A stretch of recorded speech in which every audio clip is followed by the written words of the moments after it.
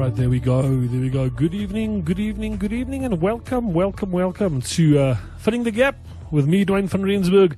And I am so excited to spend the next few minutes with you, or should I rather say the next hour with you, right here on Radio Pulpit 657 AM. I'm excited tonight, as tonight we are joined by none other than the legend, my friend, and I call her a legend, and I call her my friend. I'm pretty proud of that, just because she's a child of God, outspoken about Jesus Christ, and that makes me so excited to welcome her on air tonight. So I'm not going to delay too much. I think we should jump straight into it, and let's say hello. I think you guys know who this is by now. If you don't, let's see. Hello, Rev. How are you? Hello, Dwayne. I'm great, and a great big hello to all the listeners out there. And yeah, listen, if there's any legend in me, he's definitely in me. I don't know about being a legend, but I do carry a legend. Greater is he that is in me than he that is in the world. Of course, you're always going to have a comeback, huh? Always. Yeah, listen, we just got to stay with our feet stuck to the ground and get on with it. Absolutely. Well, Rev, we have got once again a jam-packed evening planned. And I think one of the most exciting things for me, spending time with you on air, is the fact that whatever we do here don't end here. I like the fact that we are putting this into podcasts and we are distributing this, and it reaches way further than just the Radio Pulpit community. So before we talk about tonight's topics, Rev, my church got so informed by our previous shows that they all went and they tried to make a difference. What can you tell us about the Papura Bill and about the due dates and stuff like that? Because I know that all has passed now. Yeah, it's all passed, and the information we got back is that the deputy minister is saying that she's looking at it, and they did receive an enormous amount of submissions. And I mean, it's promising. I don't want to say that, there's going to be a change, but I think the number of submissions have caused them to pause and stop and think. So we haven't had any formal feedback, but what we do know is that there were a whole lot more submissions which were against the Papura Bill. And I don't think they expected that response. So that was extremely encouraging. And I want to encourage the body of Christ to keep it up. Don't slack and say, oh, yeah, no, we won a little victory. First of all, we haven't won it. Second of all, even if we win it, it's not reason to be complacent and be in your comforts in the beginning and explain what the implications are, etc. So I don't know, maybe next time can we focus on the firearm specifically? Absolutely, we can. Yeah. I think, Rev, there's so much things said in public that you don't know what to believe anymore.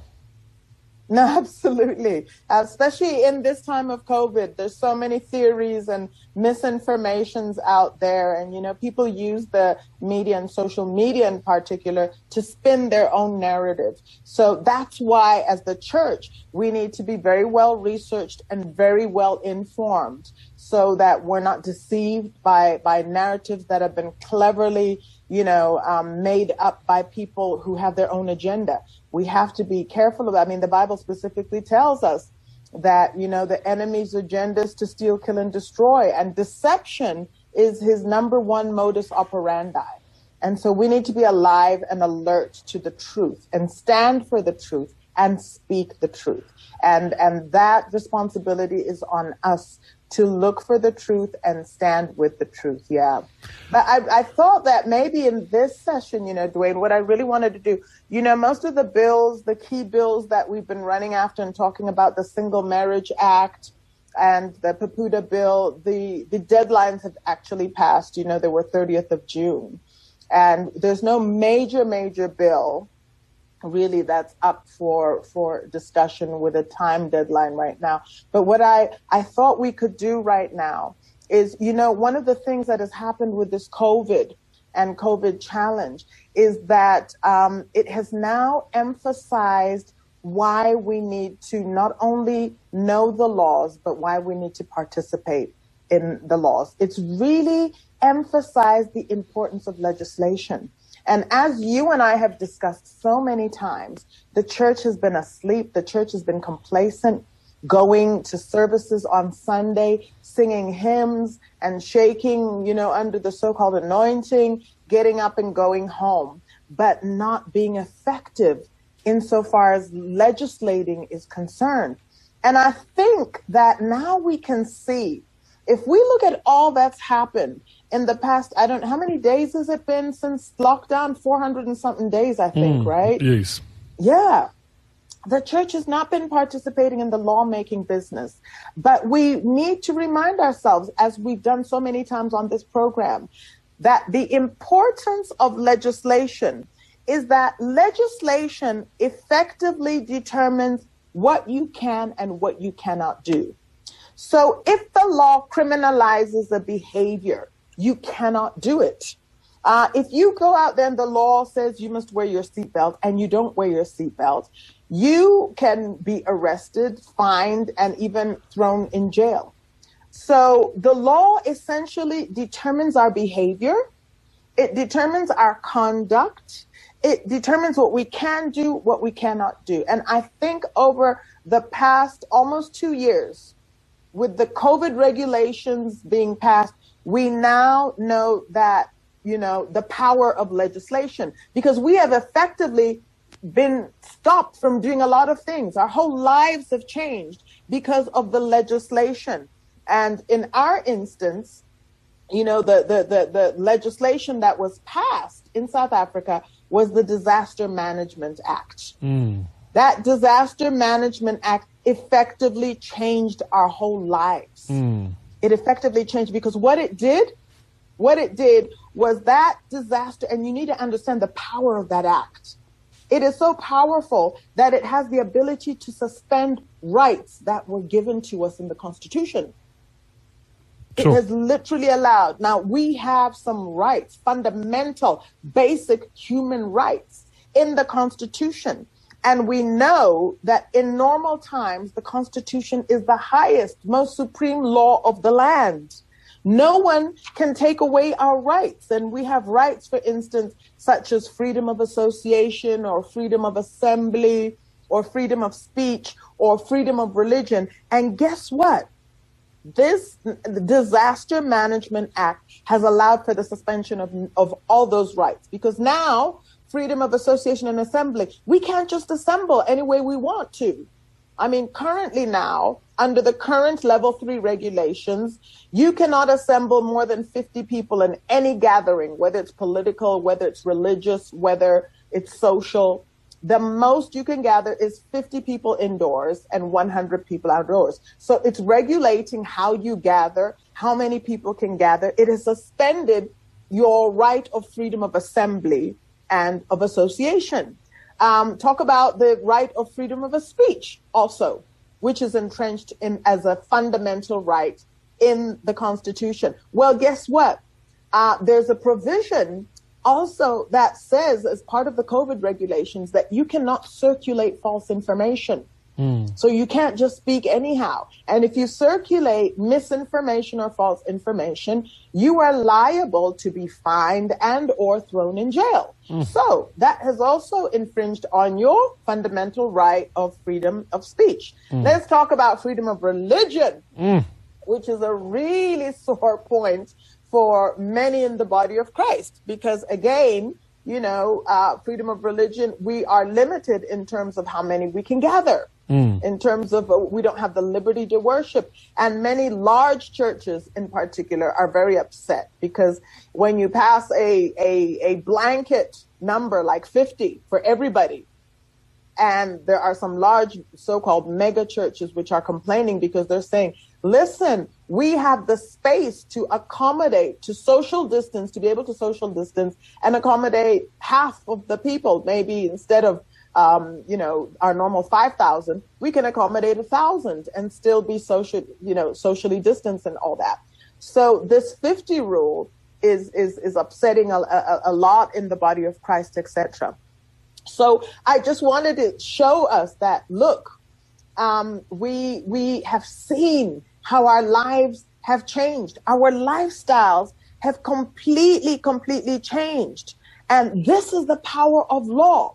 Overnight, one act, one piece of legislation, the Disaster Management Act, effectively changed our lives for the last, 18 months or more. We've not been able to do anything.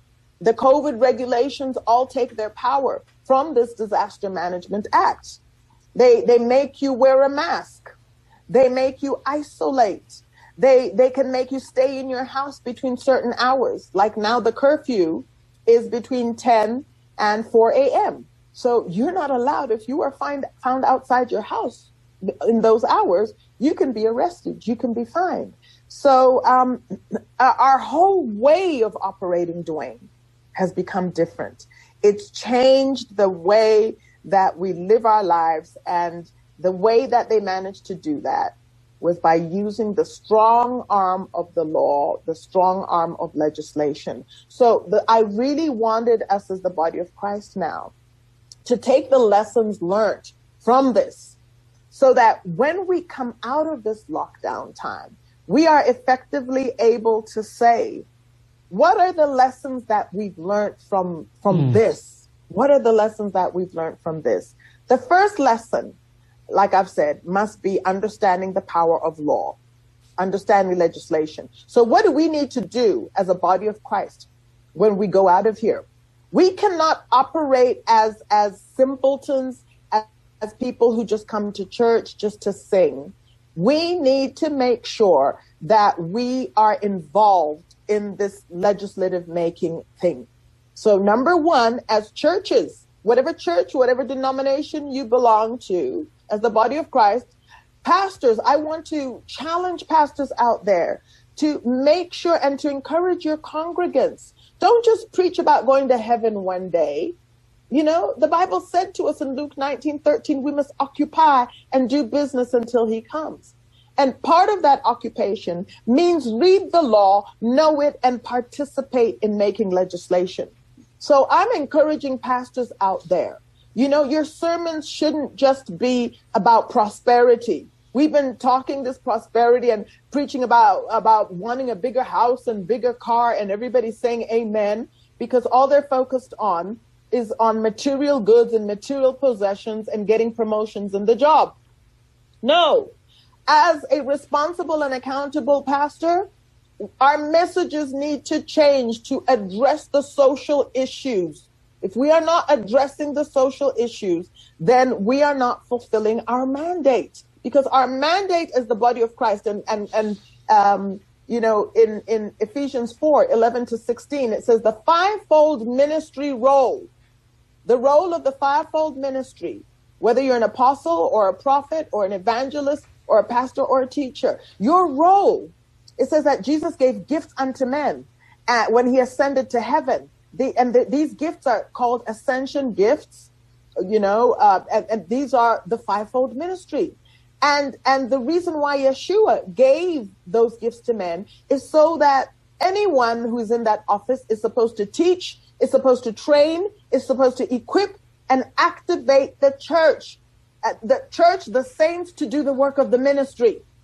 So if you are in any one of those offices, you're calling yourself an apostle or a prophet or an evangelist or whatever, your role is to teach, train, and equip the church. So that is a challenge I want to throw out there to pastors out there who are leading congregations, who are leading assemblies, that we can't just be preaching about going to heaven. We can't just be preaching about money and prosperity and declaring wealth on people. We need to teach and train and activate the church to get involved in legislative making, to get involved in the law making process, to make sure that when there's a bill coming up for consideration and the public are invited, your responsibility as a pastor is to actually make sure that your congregation is informed. That and many pastors out there will say, "Oh, no, I don't want to be political. I don't want to be political." Listen, you as an ecclesia, the ecclesia, which is the church, is supposed to be a legislative making body. Yes.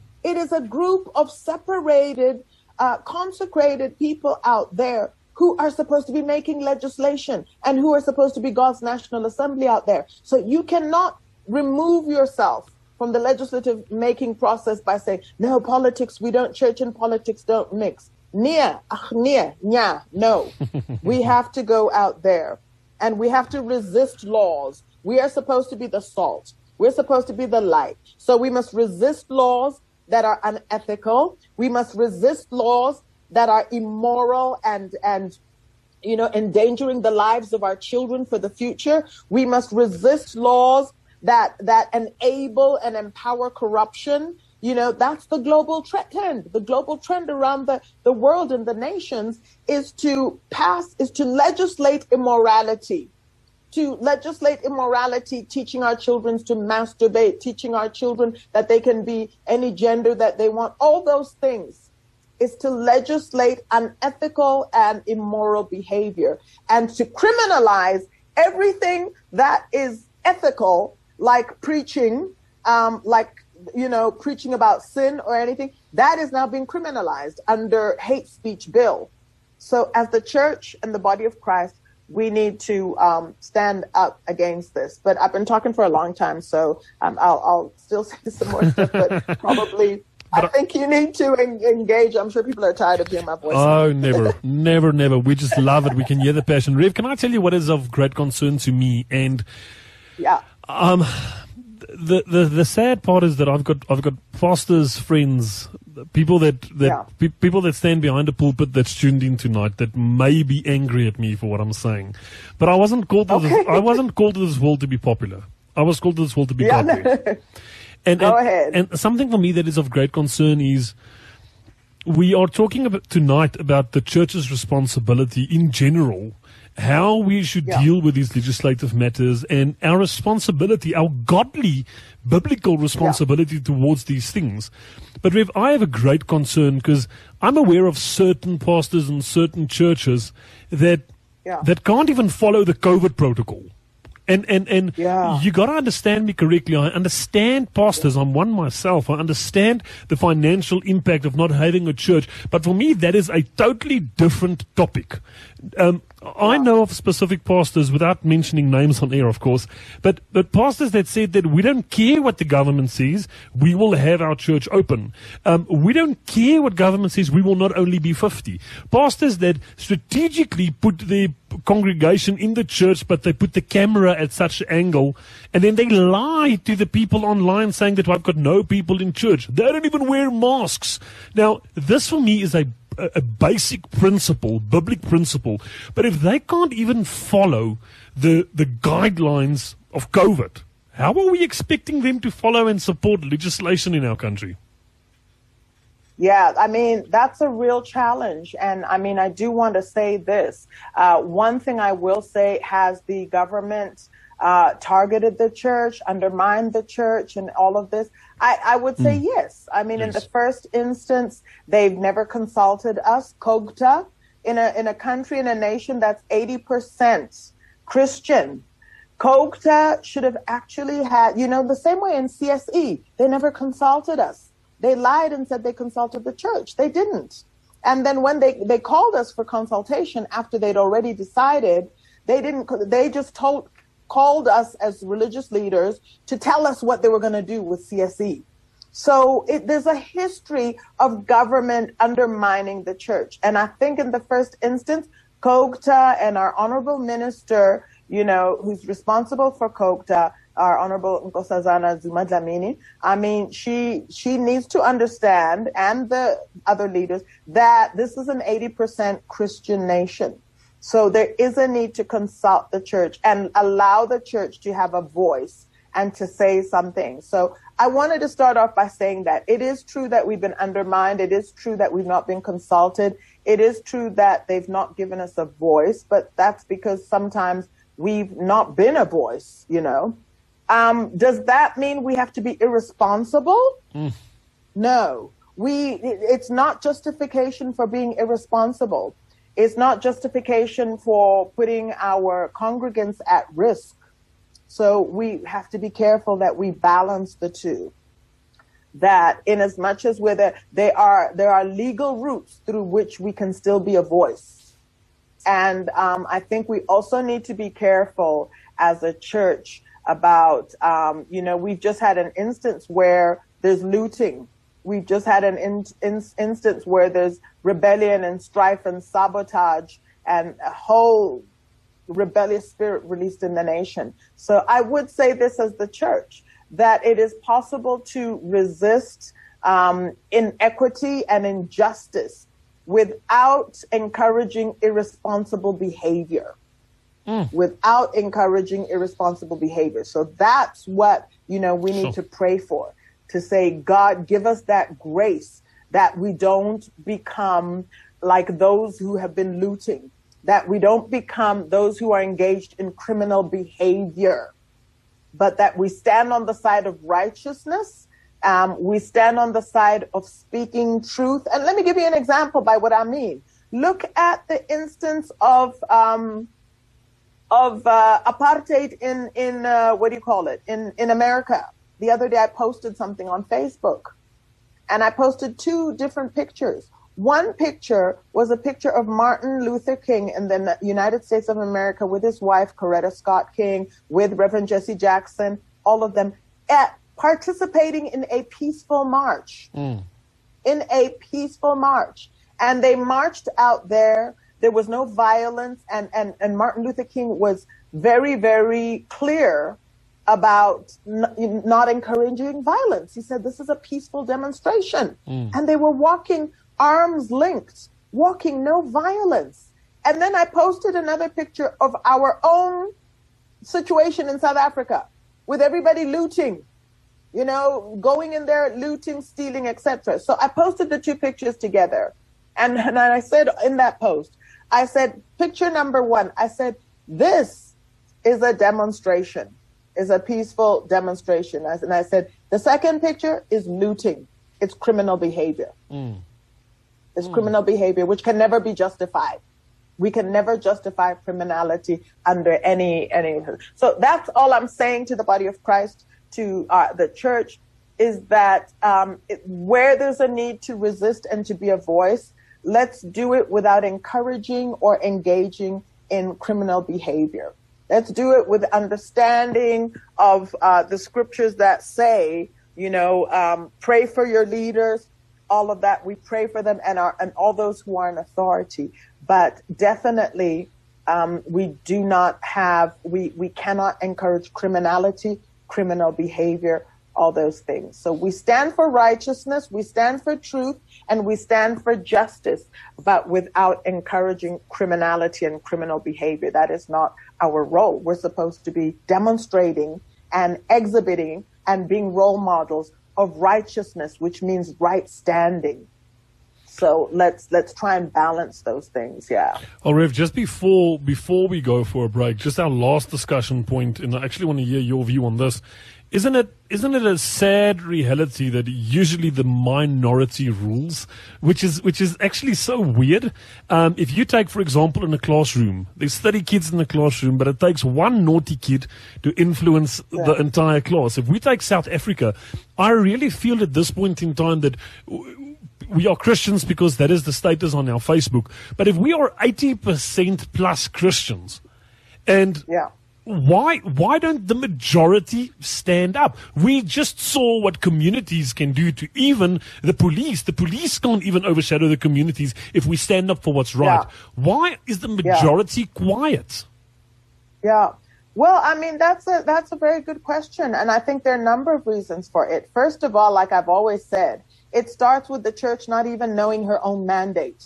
That's why this program is so important, Dwayne, because it explains the original purpose and blueprint for the church and what God was when he talked about the church, when he gathered the church and made a group of people. It talks about what God had in mind. He didn't have in mind bringing together people who will just sing and all those things are important. Fellowshipping is important. Singing, worshiping, prophesying is important. But all of that, we come there to church to be taught, to be equipped, to be edified, so that when we leave the service on Sunday, on Monday, we go out there as salt to bring transformation, to bring change, to change the laws and the policies.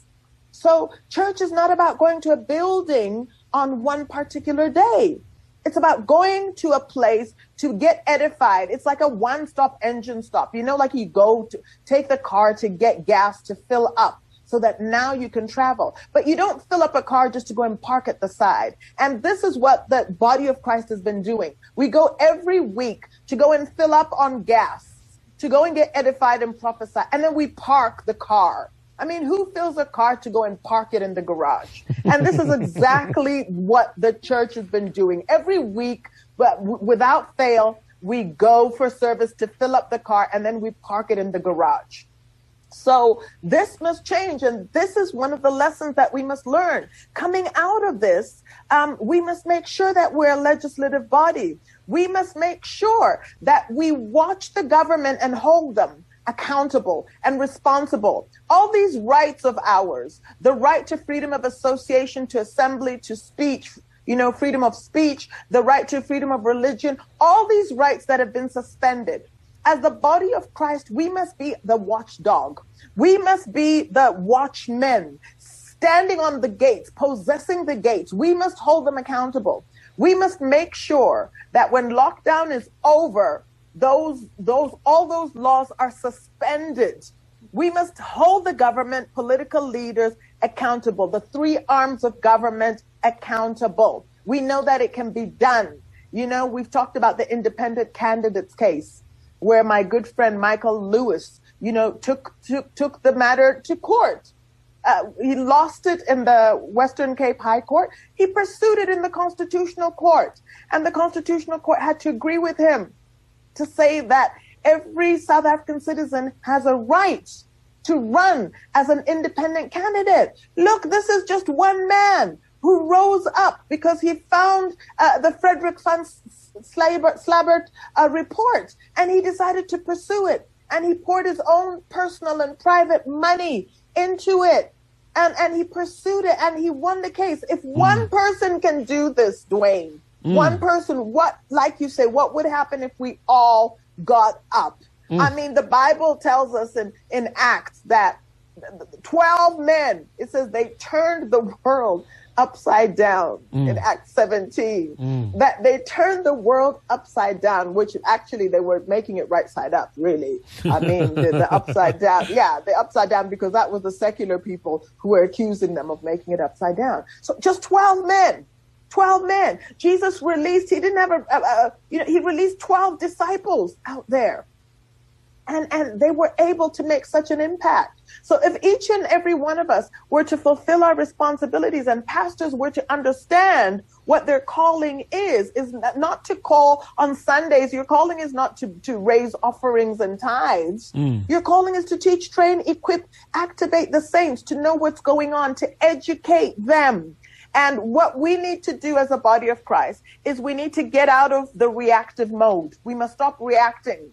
And, you know, because now things are now problematic. We need to move from being reactive to become proactive. Sure. We need to stop reacting and we need to respond. There is a difference between reacting and responding. Reacting comes out from emotionalism. When you react, it's not thought out. It's not strategic. You just are emotional and you react anyhow. There's no real food. But response, you are intentional. You are purposeful. You are, you have a strategy in terms of how to. So we need to move from reacting to now responding to the situation, and then even moving to a place where we're proactive. We have the capacity and the ability to anticipate issues, to anticipate problems. We have teams out there, lawyers who will address the issue. We have doctors there who will address the COVID issues and sift between truth and lies. We need to have a plan of action and a strategy because God's already given us all the blueprints there. So that's what we need to do. And when are we closing the session? Are we closing at 8 or 7:30? At 8. We still have half an hour, but we gotta take. But we do have to take a break at some stage. Okay, let's have our break then. All right, Okay, now I'm let's have our break, actually then very we'll come back. excited about at the back end of the show because we're actually going to talk about the responsibility Yeah. of the church. Yeah. And for me, this is very important. My people will perish due to lack of knowledge. We have now gone through Yeah. this. Have we gained knowledge? Because the churches that don't do anything about this when they go back will perish. But the churches that take this Absolutely. knowledge, and I'm excited. Let's take a short break. I chose a short Sure. song because I know that people love listening to you, Rev. So let's do a short song, and that's it. You've got it. It's Filling the Gap with me, Dwayne van Rensburg, and I shouldn't say my guest. I should say my co-host by now, because that is what she should be. In fact, my mom just sent me a message. Now, I know my mom loves me, and I know that there's no pun intended on that, but she says, Dwayne, just let Paul Kupe talk. Put on a mic and allow it to just go. I love the lady. So, Rev, you're going to meet my mom. She loves you. I have to meet Mom. I mean, I'm already in love with her. Just ask her to organize me some cook sisters. You know what, ne? You don't want cook sisters. So, What do I want? I probably shouldn't say this on air, but my other radio pulpit presenters need to drive into studio. I'm fortunate having my own studio, and in our first 10 minutes, I got a knock on the window here behind me, and I opened up the curtain, and my dad was standing outside the window with a plate of food. So I'm in studio. I'm having a chicken biryani in the one side of the plate and a lamb biryani on the other side. So Oh my goodness, she does biryani. That's my favorite. Listen, we're I'm gonna your mom's best friend. So next time we're doing this, we're not doing it over Zoom because then we can eat. No, assablifto. All right, Rev. So we've got about 20 minutes left, and we specifically spoke before the break for the people that just tuned in. We spoke about the church has a responsibility at this point in time after all the polls, and we need to spend some time as a church and take the responsibility that God has given us. What is that responsibility that you are referring to? Yeah.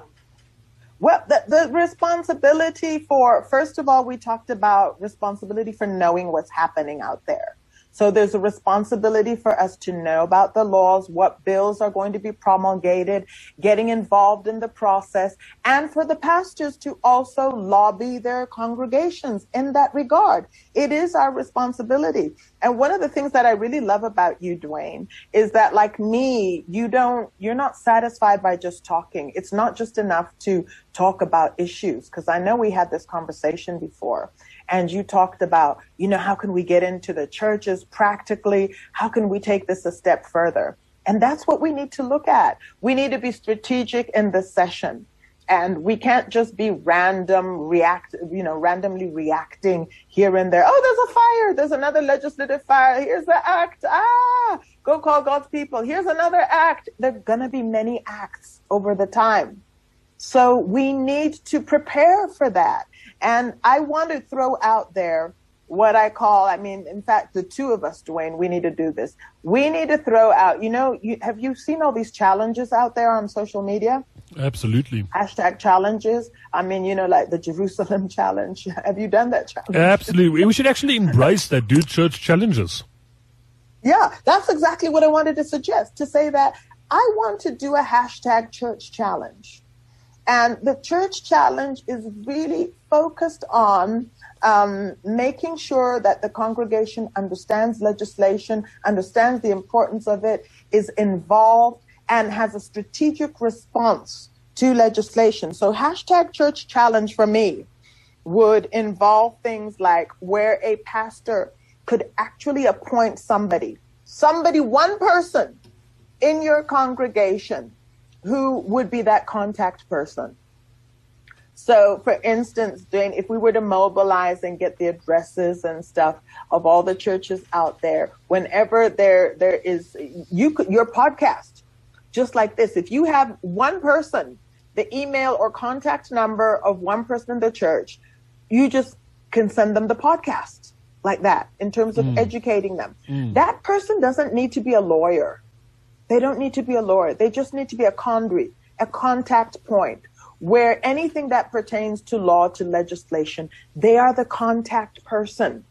And so that's my first challenge, is to get somebody, organize somebody, assign somebody as a contact person dealing with this portfolio of legislation.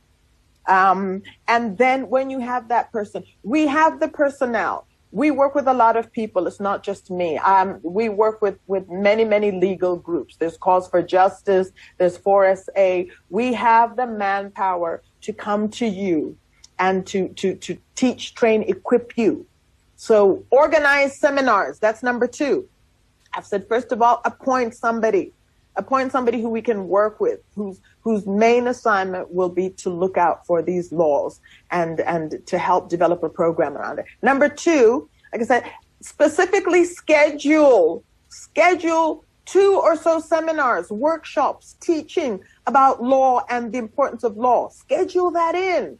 All the pastors there, you schedule, and it's good. We have marriage retreats, we have youth retreats, we have all these different kind of retreats. But how about arranging 2 retreats that have to do with law, which can affect your lifestyle, what you can or cannot do? Those are just as important, if not more important, to have those retreats where you know what the law is and mobilizing your congregation into action. And so we need to do that. The pastors need to mobilize the church. In your websites, you need to include a little portion, relegate or have a specific area where on your website, we have all these other things, evangelism and everything, all that is great. But have a little section where people can go to the website and actually be updated. They can click there and they can see what the PAPUDA bill is.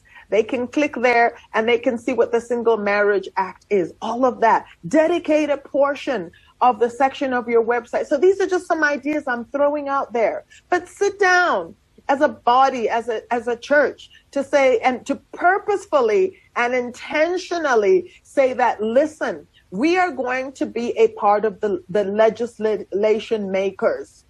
And this is how we're going to do it. We're going to develop a strategic plan. We're going to have our resource person who is going to help us develop this. We're going to have join to people who can teach, train, equip us. We're going to have a specific program around this. So many seminars we're going to allocate per year, but have a plan of action. So that is my challenge, really, to the churches out there.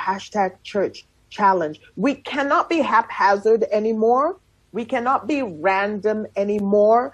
God was very strategic in the beginning. When he created the world, he did not create it in a haphazard way. He had day 1, and he was very purposeful and intentional about day 1. He said, let there be, he said, he planned, he implemented, he monitored. He said, it's very good. And he did that on day 2 again. He implemented, the 3 part Godhead of God. They each had responsibilities. God the Father, declared the word. Holy Spirit took the word and activated it. And Yeshua also, they all had their responsibilities. There was strategy, and there was plan of action. And at the end of the day, God looked at everything. He said, it's very good. He evaluated everything. He was purposeful and intentional. He was not haphazard and random. And that's what he expects of the church, that we must be purposeful. We must have a strategy of how we legislate and stop this thing of reacting when there's another bill and we run around like crazy people trying to gather a few 1,000 signatures, etc. No, we must be intentional. We must look at other nations to see, when I started talking about the hate speech bill, Dwayne, I first wrote an article about the hate speech bill 8 or 9 years ago in Move magazine. I did a 3-part series on the hate speech bill and warning. And you know what made me write on it? Because the hate speech bill only came into play in the last year or 2 years when the hate speech. But 9 years prior, I wrote 3 articles on it. You know why?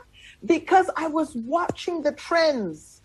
I was watching what was happening in the United States. Oh, yes. And 9-10 years ago, the United States was already going through that hate speech bill where pastors were being imprisoned for preaching sin, which was now defined as hate speech. And I knew that sooner or later, this bill, because there's a trend of legislating immorality and criminalizing morality. So I knew it's only a question of time that this hate speech bill was going to come to South Africa. And indeed, it did come. So we need to be able to look at other nations, prepare ourselves for that response. When government wants to try and infringe on our freedom of religion rights, we need to be ready. We need to be ready and stop with the reactive stuff and be ready. Have our teams there, have our messages there, have our websites ready out there. But we cannot afford to be like the 5 virgins who had no oil, because that's how we're behaving. There was 5 who were ready. Their lamps were lit. They were ready. But there's another 5 who were just like, oh, and that's the way we're behaving, like those 5 virgins with no oil. And then it's late. When it's time, it's like, oh my gosh, let's go to the shops and get oil. Well, that has been our response. Let's go to the shops and get oil, but CSE is already in. Let's go to the shops and get oil, but, laws of abortion have already passed. We always react when it's too late. And so my encouragement to the church is we can't afford to act like those foolish virgins. We are not foolish. We must act as a united body.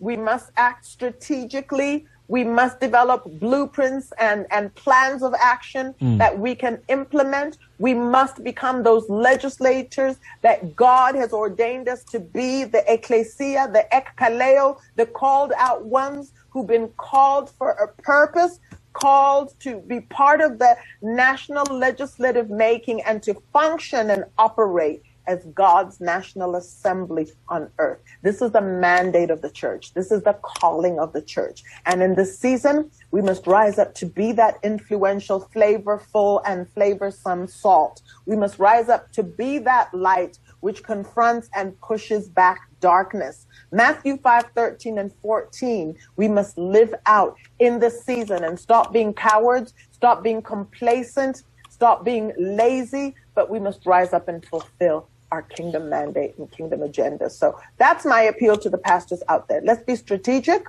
Let's help one another. Let's formulate a plan of action. Let's assign people and place resource people on these issues. And let's get it together, family. Let's get it together. All right, Rev. So we've got about 8 minutes left. And just before I let you go, about a couple of months ago, we also did a show. And then I took that podcast and I sent it to a couple of pastors. And it actually saddens me to say that one of those pastors came back to me and said that this has got nothing to do with the church. I'm not going to turn my church into a political party. My response, and my response to that was, eventually in the end, if you go have a look at all these amendments, all of these strings are directly attached to the church.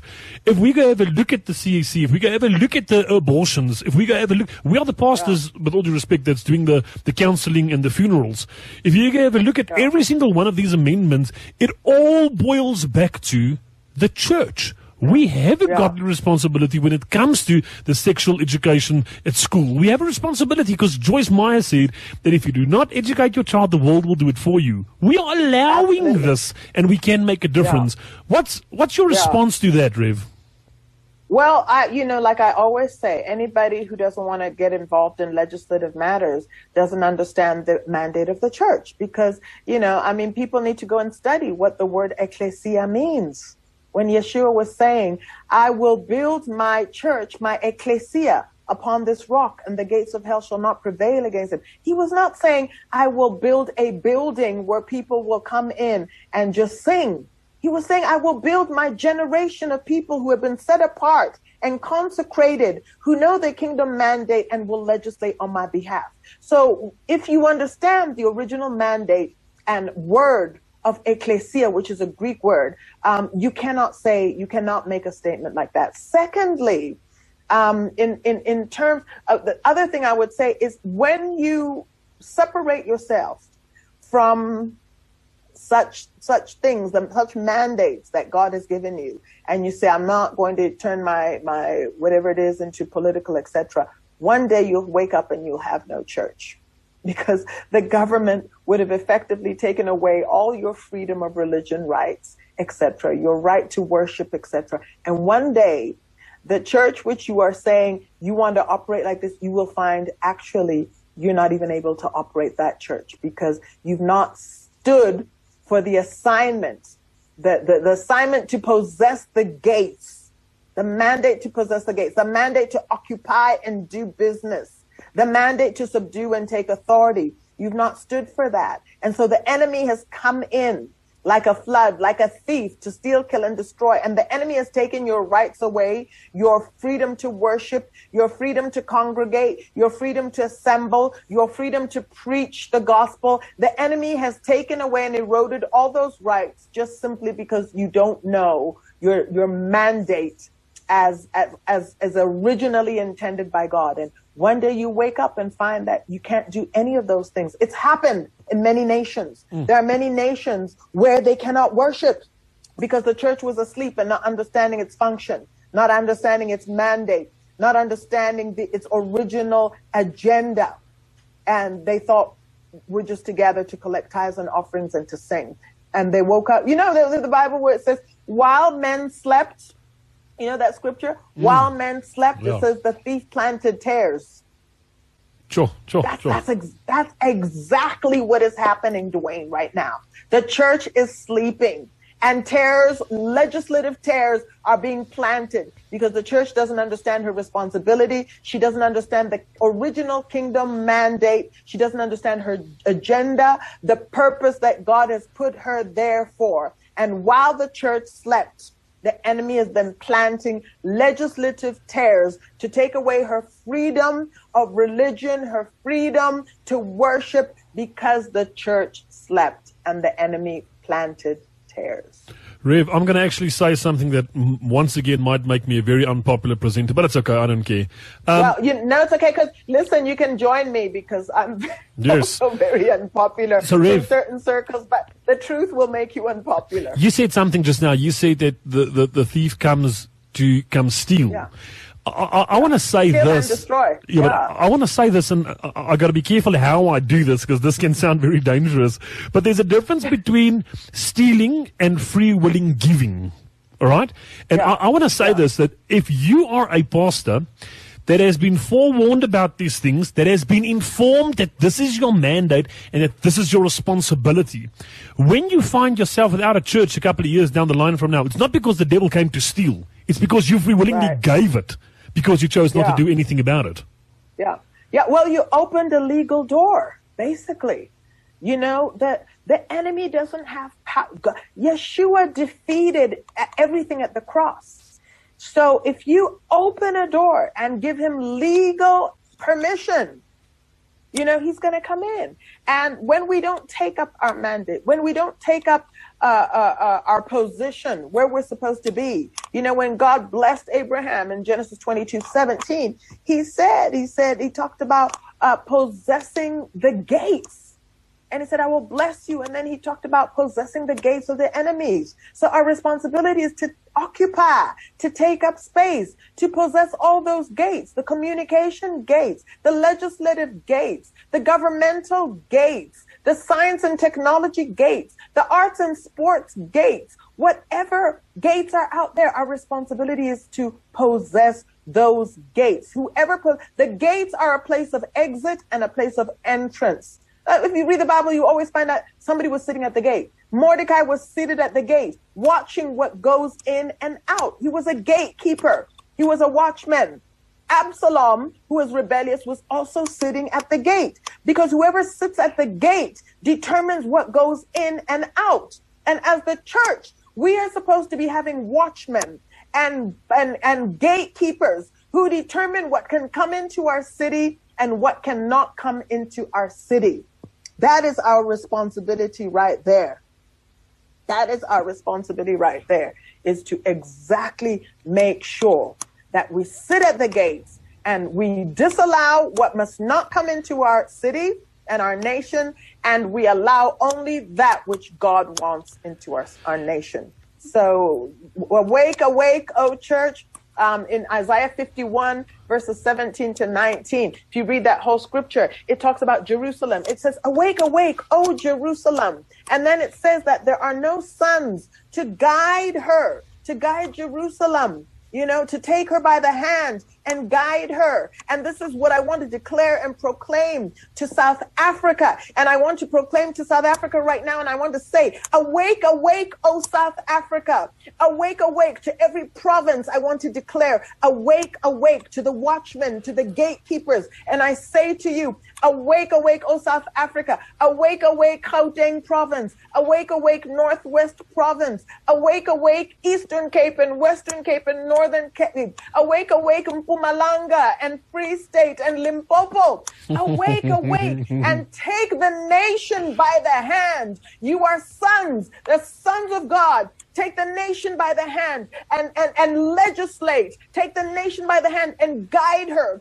Guide her righteously. For righteousness and justice are the foundation of his throne. Awake, awake, every city, every town, every township. Let's rise up, South Africa. Arise and shine, for your light is come, and the glory of the Lord is risen upon you. God has not given you a spirit of fear, but a spirit of power and love and a sound mind. May God give us hard foreheads, that we will take this nation for Yeshua, that we will not be afraid, but we will stand for righteousness. We will stand for truth. And we will stand for justice. We are the sons of God. Psalms 24:1 says that the earth is the Lord's and the fullness of it and its inhabitants. South Africa belongs to God. South African citizens belong to God. What that means is that as sons of God, if everything belongs to our Father, we are called to rise up and to steward our Father's estate, to manage our Father's estate. The whole world belongs to God, and it is a part of our Father's estate. South Africa,